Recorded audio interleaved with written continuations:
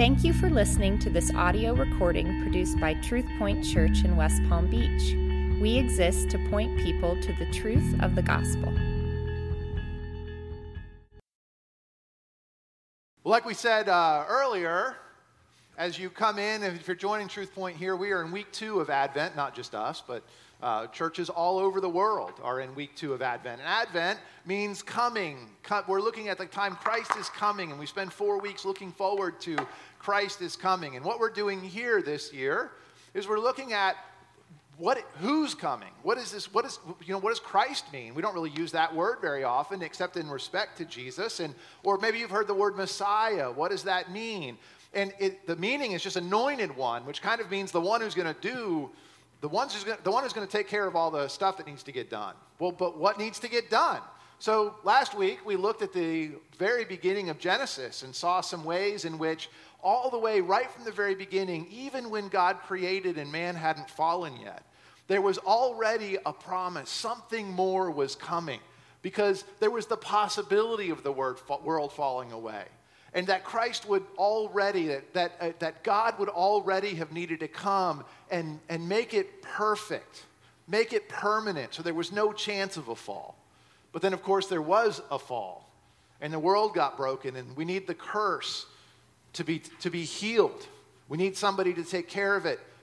And not only that, but we saw right there in the beginning of Genesis that evil isn't just a possibility we could go to, but evil was personified and after us. And we needed somebody to defeat evil, to really make it possible for it to be perfect forever. So the first week we looked at this need for a savior, a healer, somebody to perfect it. But this week we're going to be looking at another title that we carry very familiarly, we carry very easily with Christ. We'll just go that way. Christ is King. And we're going to be looking to start our main text, and it's there in your bulletin, is in Isaiah. But we're going to really look in a lot of places because I got to admit, I couldn't figure out why this sermon was giving me a hard time trying to organize it. And I realized it's because I was trying to take what is a story and make it into a series of ideas. And it's a story. What we've got today is a story. And so what we're going to do is we're going to look in a few different places so that we can check in on the different parts of that story. And we're also going to recognize where we fit because we are after the main part of the story Isaiah is telling is done. So let's look at Isaiah 9 as we get ready to start. And here's what I want you to remember as we get ready. Isaiah is telling people in a different part of the story about Christ coming to give them hope. And he's going to talk, if you read in Isaiah, like even our introduction, he's going to be telling people like us how joyful, they'll be so joyful because they've already seen it. And I know that's exactly how you experience it all of the time, everywhere. But in light of the story, as we get in it, it should make us full of joy. This is a great text. I'm sure you've seen it. It's read every Christmas. Let's look at Isaiah 9, 2 through 7. The people who walked in darkness have seen a great light. Those who dwelt in a land of deep darkness, on them has light shone. You have multiplied the nation. You have increased its joy. They rejoice before you as with joy at the harvest, as they are glad when they divide the spoil, for the yoke of his burden and the staff of his shoulder and the rod of his oppressor you have broken, as on the day of Midian. For every boot of the tramping warrior in battle tumult, and every garment rolled in blood will be burned as fuel for the fire. For to us a child is born, to us a son is given, and the government shall be upon his shoulder, and his name shall be called Wonderful Counselor, Mighty God, Everlasting Father, Prince of Peace.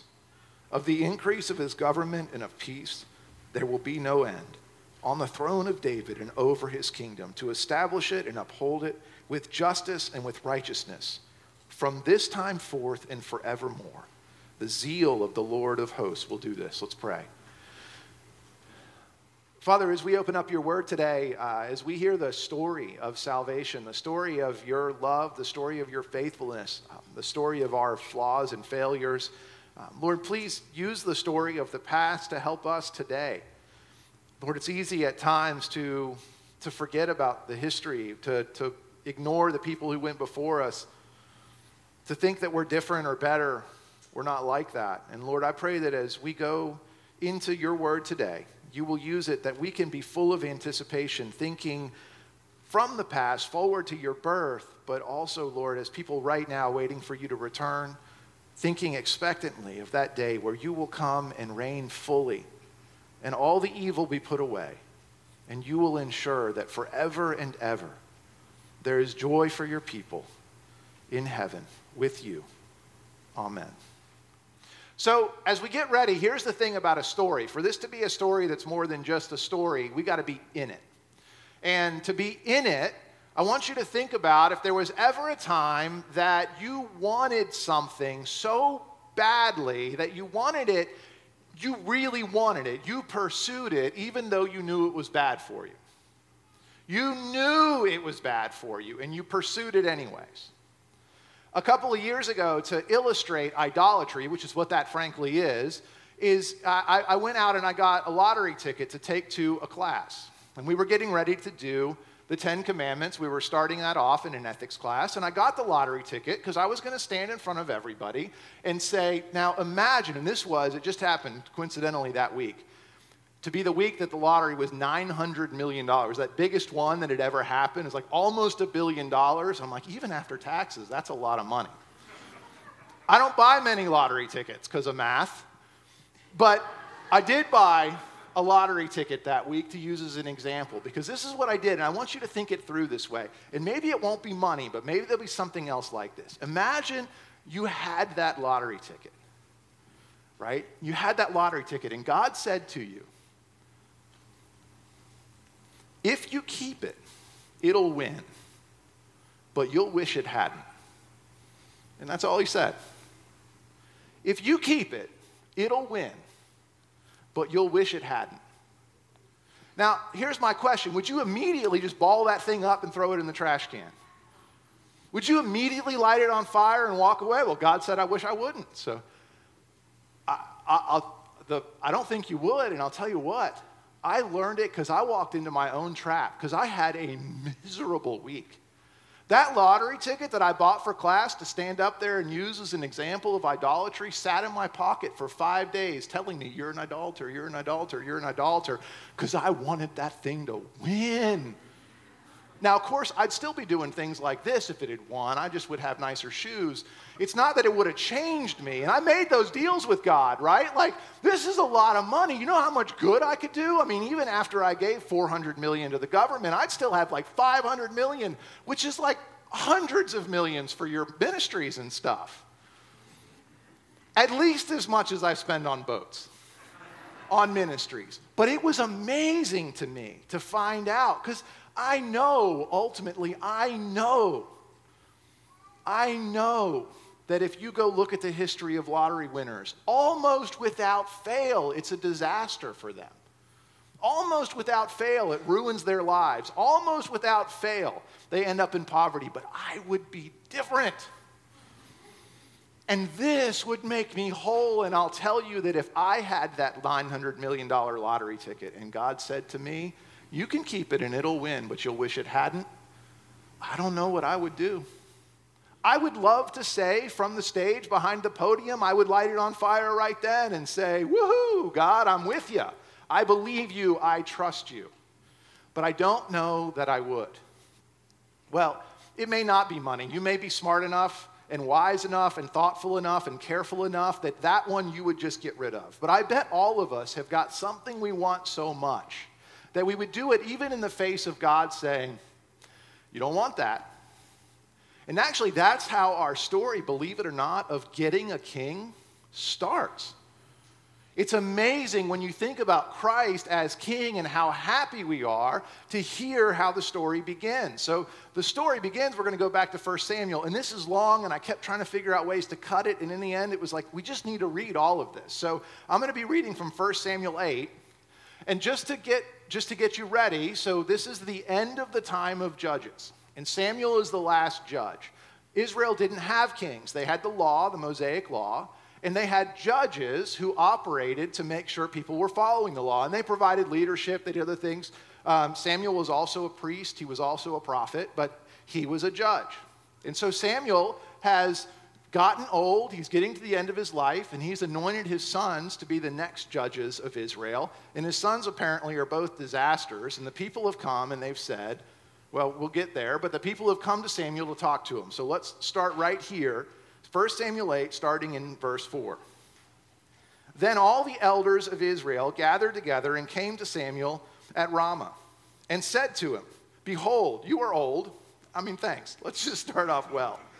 You're old, and your sons do not walk in your ways. Now appoint for us a king to judge us like all the nations. But the thing displeased Samuel when they said, give us a king to judge us. And Samuel prayed to the Lord, and the Lord said to Samuel, obey the voice of the people in all that they say to you, for they have not rejected you, but they have rejected me from being king over them. According to all the deeds that they have done, from the day I brought them up out of Egypt, even to this day, forsaking me and serving other gods, so they are also doing to you. Now then, obey their voice. Only you shall solemnly warn them and show them the ways of the king who will reign over them. So now here's the part. Here's God saying, all right, you want a king? Here's how it's going to go. So Samuel told all the words of the Lord to the people who were asking for a king with him. So he said, yeah, God said you can have one, but it's only because you guys are ungrateful idolaters and have rejected me. Samuel told him all the words of the Lord. And so at 11, he said, these will be the ways of the king who will reign over you. He will take your sons and appoint them to his chariots and to be horsemen and to run before his chariots.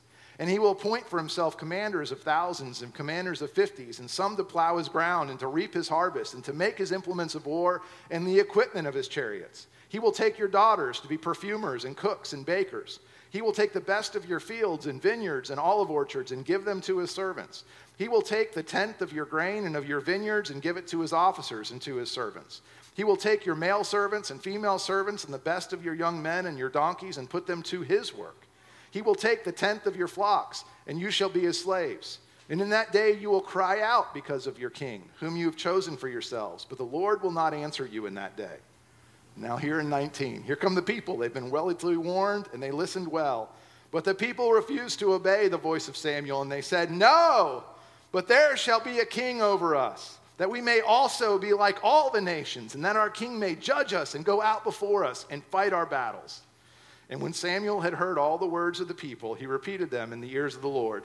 And the Lord said to Samuel, obey their voice and make them a king. Samuel then said to the men of Israel, go every man to his city. And so you'll recall that Saul then gets called as a king, but listen to this. God gave him the full list. Like they said, you want a king. And God said, it's only because you're rejecting me as king. And they said, no, we want a king. And God said to Samuel, okay. By the way, Samuel, it's not about you. They're just treating you like me because you're representing me. It's not about you. Don't be offended. But go tell him. The king's going to take all your stuff. He's going to take your children. He's going to take your fields. He's going to put you to work for me. He's going to create a thing for himself. This is how we get a king. This is how we got a king. Is Israel saying, I want to be like all the other nations. It's right there. That whining, it's like a 2-year-old standing in front of you, maybe a 3rd grader. But all my friends have a brand new iPhone. And this was the whole nation of Israel. After God had done all of this, they've been placed in the Holy Land. They have his recent history coming out. And they got a king by being children and babies and whiners. That's how they got a king. That's really, it's crazy to think about that. And God warned them of what was going to happen. And actually the next place we're going to go in Micah, who lives around the same time as Isaiah, is in the middle of the people getting what they wanted. The text we read from Isaiah, that is when all of the bad stuff is really coming to fulfillment. So just as you remember the story, Samuel goes out and he brings in Saul.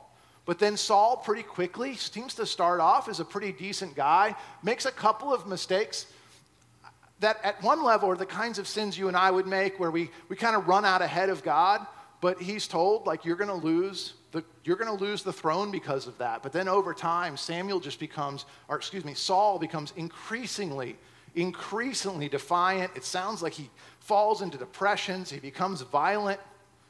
And he's finally deposed, and David goes to the throne. And we know David's name because that's one of the big high point names. And God makes a covenant with David. How does a covenant work, right? Covenants are those unbreakable contracts. Covenants never end.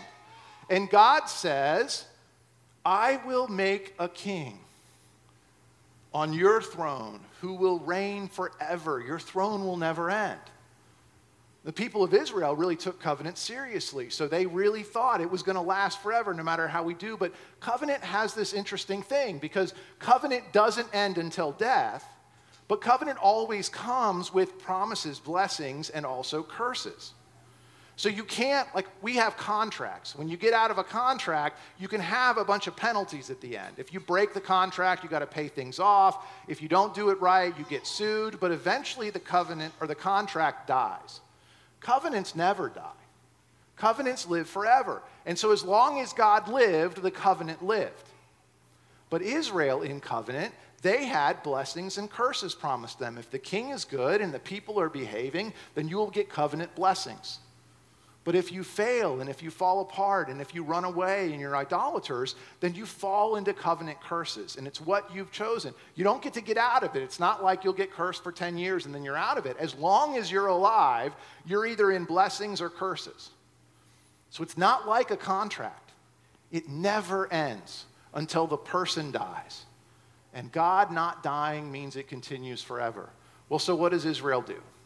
You know this part of the story, I'm sure, from having been here. We've talked about it before.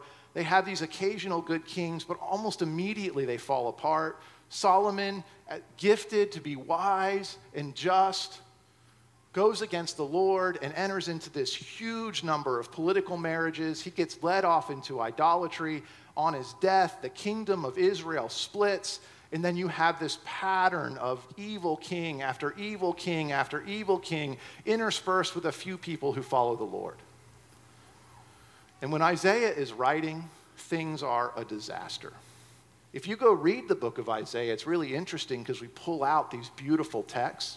But for the most part, in context, it's horrifying to read. Because Isaiah is a prophet who's been placed in the kingdom of Israel when already things are starting to fall apart, and he's been told by God, go let everybody know. There's not much time left. And the outside destroyers are going to come, and they're going to take you out completely. And that was unimaginable to them, but that was Isaiah's task, let everybody know. And if we go look in Micah, who was doing a similar thing, Micah was a prophet speaking to the people when their sin had grown so great that God was saying to them, that's it. I will fulfill the covenant curses, and the kingdom will be shut down and destroyed for a time. And there'll be a remnant that returns, and I'll establish my kingdom. But listen to these words from Micah about how things were in Israel at the time Isaiah is writing. But you, O Bethlehem, who are too little, this is Micah 5, 2 through 5, who are too little to be among the clans of Judah, from you shall come forth for me one who is to be ruler in Israel, whose coming forth is from old, from ancient days. Wrong one. Micah 3. Boy, I was like, that's not the context that I remember. Good thing about stories when you read the ending before the middle. Micah 3, 9 through 12. Hear this, you heads of the house of Jacob and the rulers of the house of Israel, who detest justice and make crooked all that is straight, who build Zion with blood and Jerusalem with iniquity. Its heads, its leaders give judgment for a bride. Its priests teach for money. Its prophets practice divination for money. Yet they lean on the Lord and say, is not the Lord in the midst of us? No disaster shall come upon us. Therefore, because of you, Zion shall be plowed as a field. Jerusalem shall become a heap of ruins, and the mountain of the house a wooded height. See, what the people were doing is they were taking God and they were basically taking him for granted. They were doing whatever they wanted. The leaders would lead for bribes. The priest, basically it would be kind of like, hey, Tim, we'd like you to come pastor us for a while, and here's what we want you to tell us. Tell us everything is great and we're wonderful. And I'm like, well, I'll charge a little extra for that. And you guys are like, yeah, sure. just make sure we're happy when we leave. Make sure you only tell us the good news. And I'm like, yeah. So the priests, the prophets were saying, oh, Israel, God loves you. God promised you that it'll be fine. Oh, Assyria's coming. Don't worry about it. Keep living like you're doing. Keep offering to idols up on the hills. It'll be great. God would never destroy you. You're his people. And you have a few true prophets that are rolling around, and they're saying to everybody, we're in covenant. Covenant has curses and blessings, and it's over. And Isaiah, overall, if you read it, it is brutal. Isaiah is looking at people and saying, turn back to the Lord. Turn back to him. You guys were running away. This is the God who carried us out of Egypt. This is the God who established in the promised land. This is the God who has promised that he'll be faithful. Turn back to him.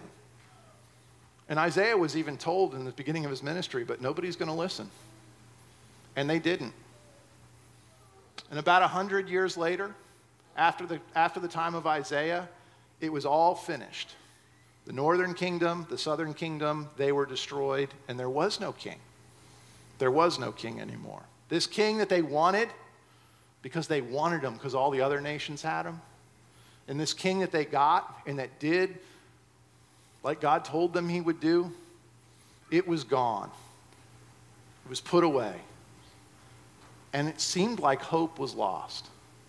But there was a remnant, a few people who had gotten taken out of Israel and taken away into captivity, a few people who stayed strong, who remembered the Lord.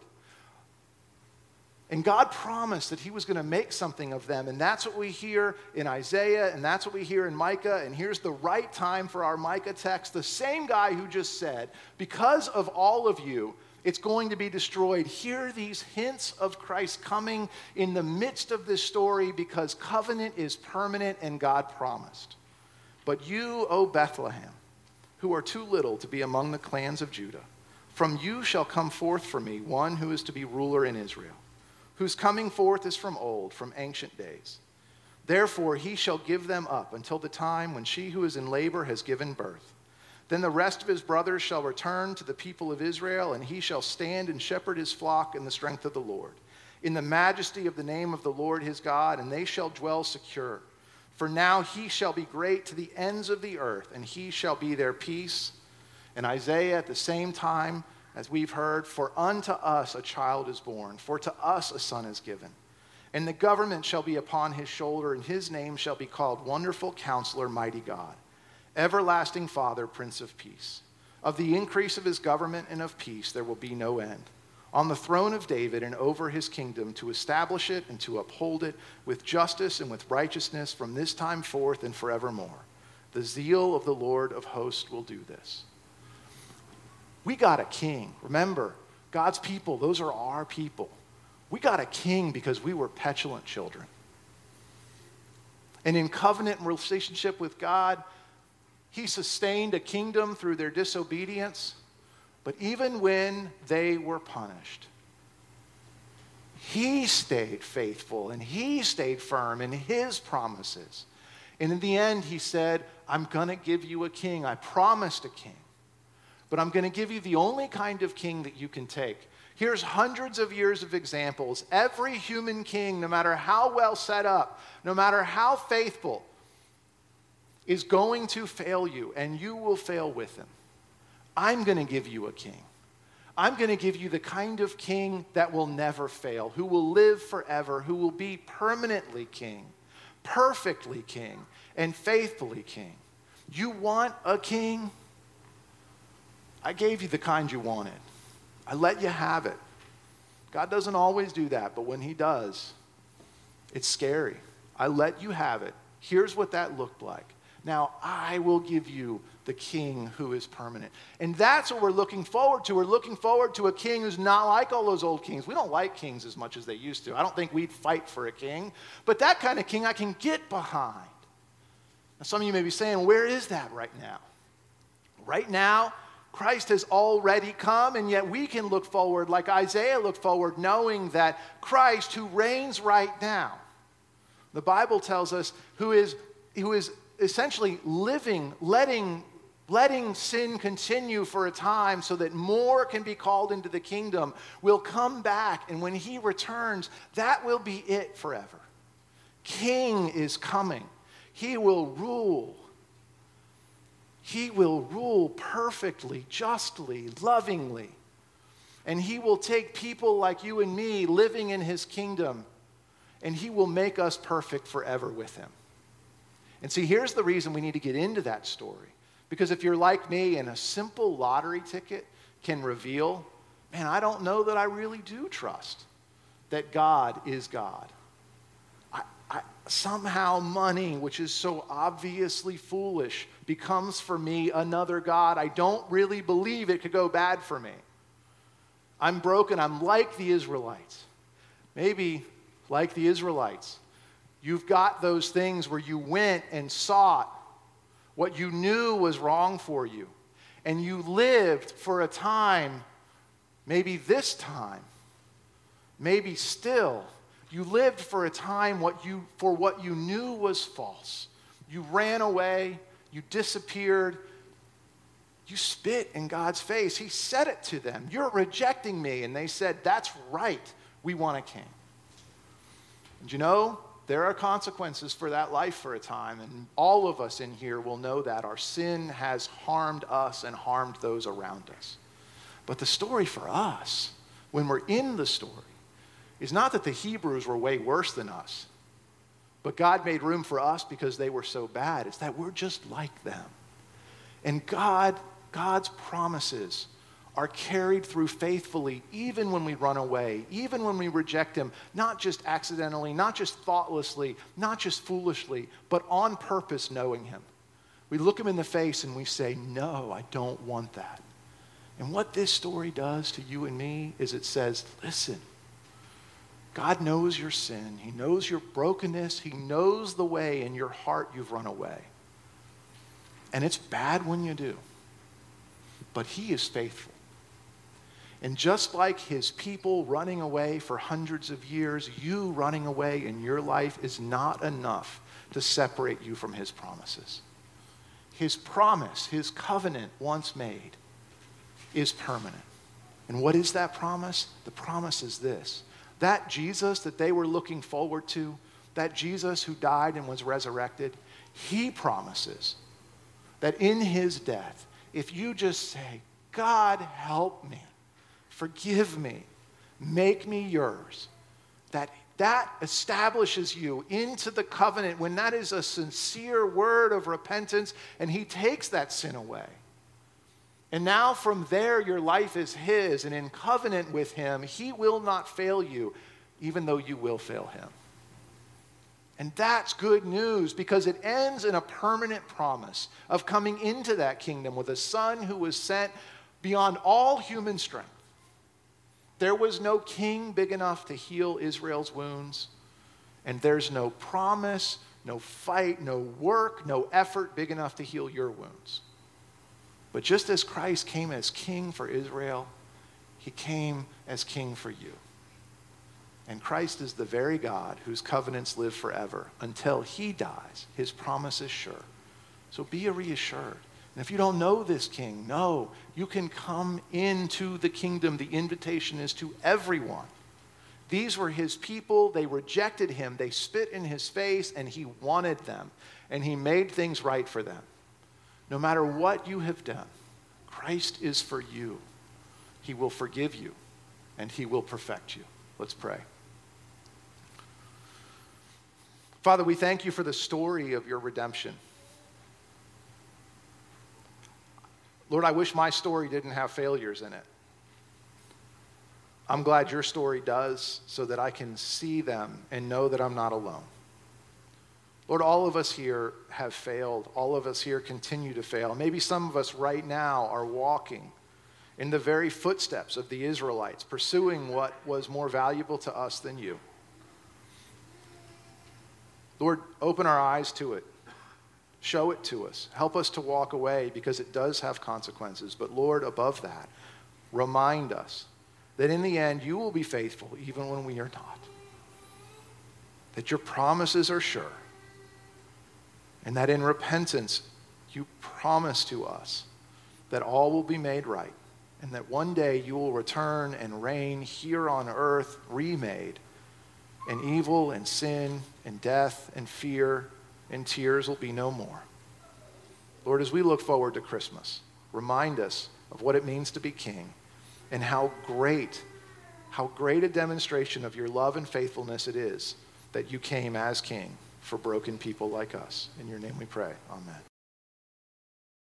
Thank you for listening to this audio recording produced by Truth Point Church. We encourage you to distribute this to as many people as you'd like, but please do not charge for those copies or alter the content in any way. For more information about our ministry or to subscribe to our podcast, please visit our website at www.truthpoint.org.